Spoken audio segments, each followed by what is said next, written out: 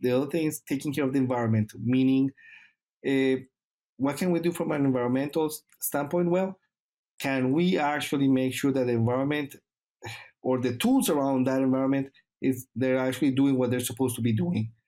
Meaning, I know that a lot of people spend a lot of time washing, disinfecting, but let's make sure that we're always doing what's right for the pig in that sense, as far as, hey, how do I keep this virus from getting close to my farm? Meaning trucks, people, supplies. Let's make sure that all those processes are in place, that are being followed on a daily basis, right? So I think that's key.